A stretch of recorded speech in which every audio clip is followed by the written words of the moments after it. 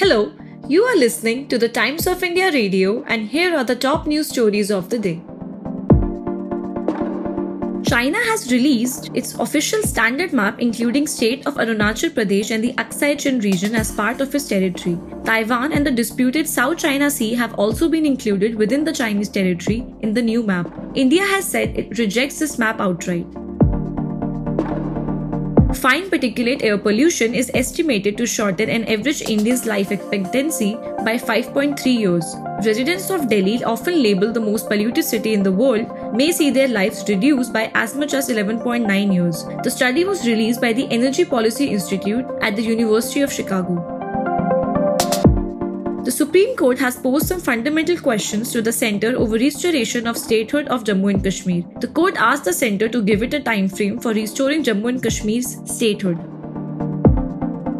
Hit hard by El Nino, this month is said to be India's driest August ever in records going back to 1901. The month is likely to log a massive rain deficit of over 33%, which has raised the threat of the season ending in deficient rainfall.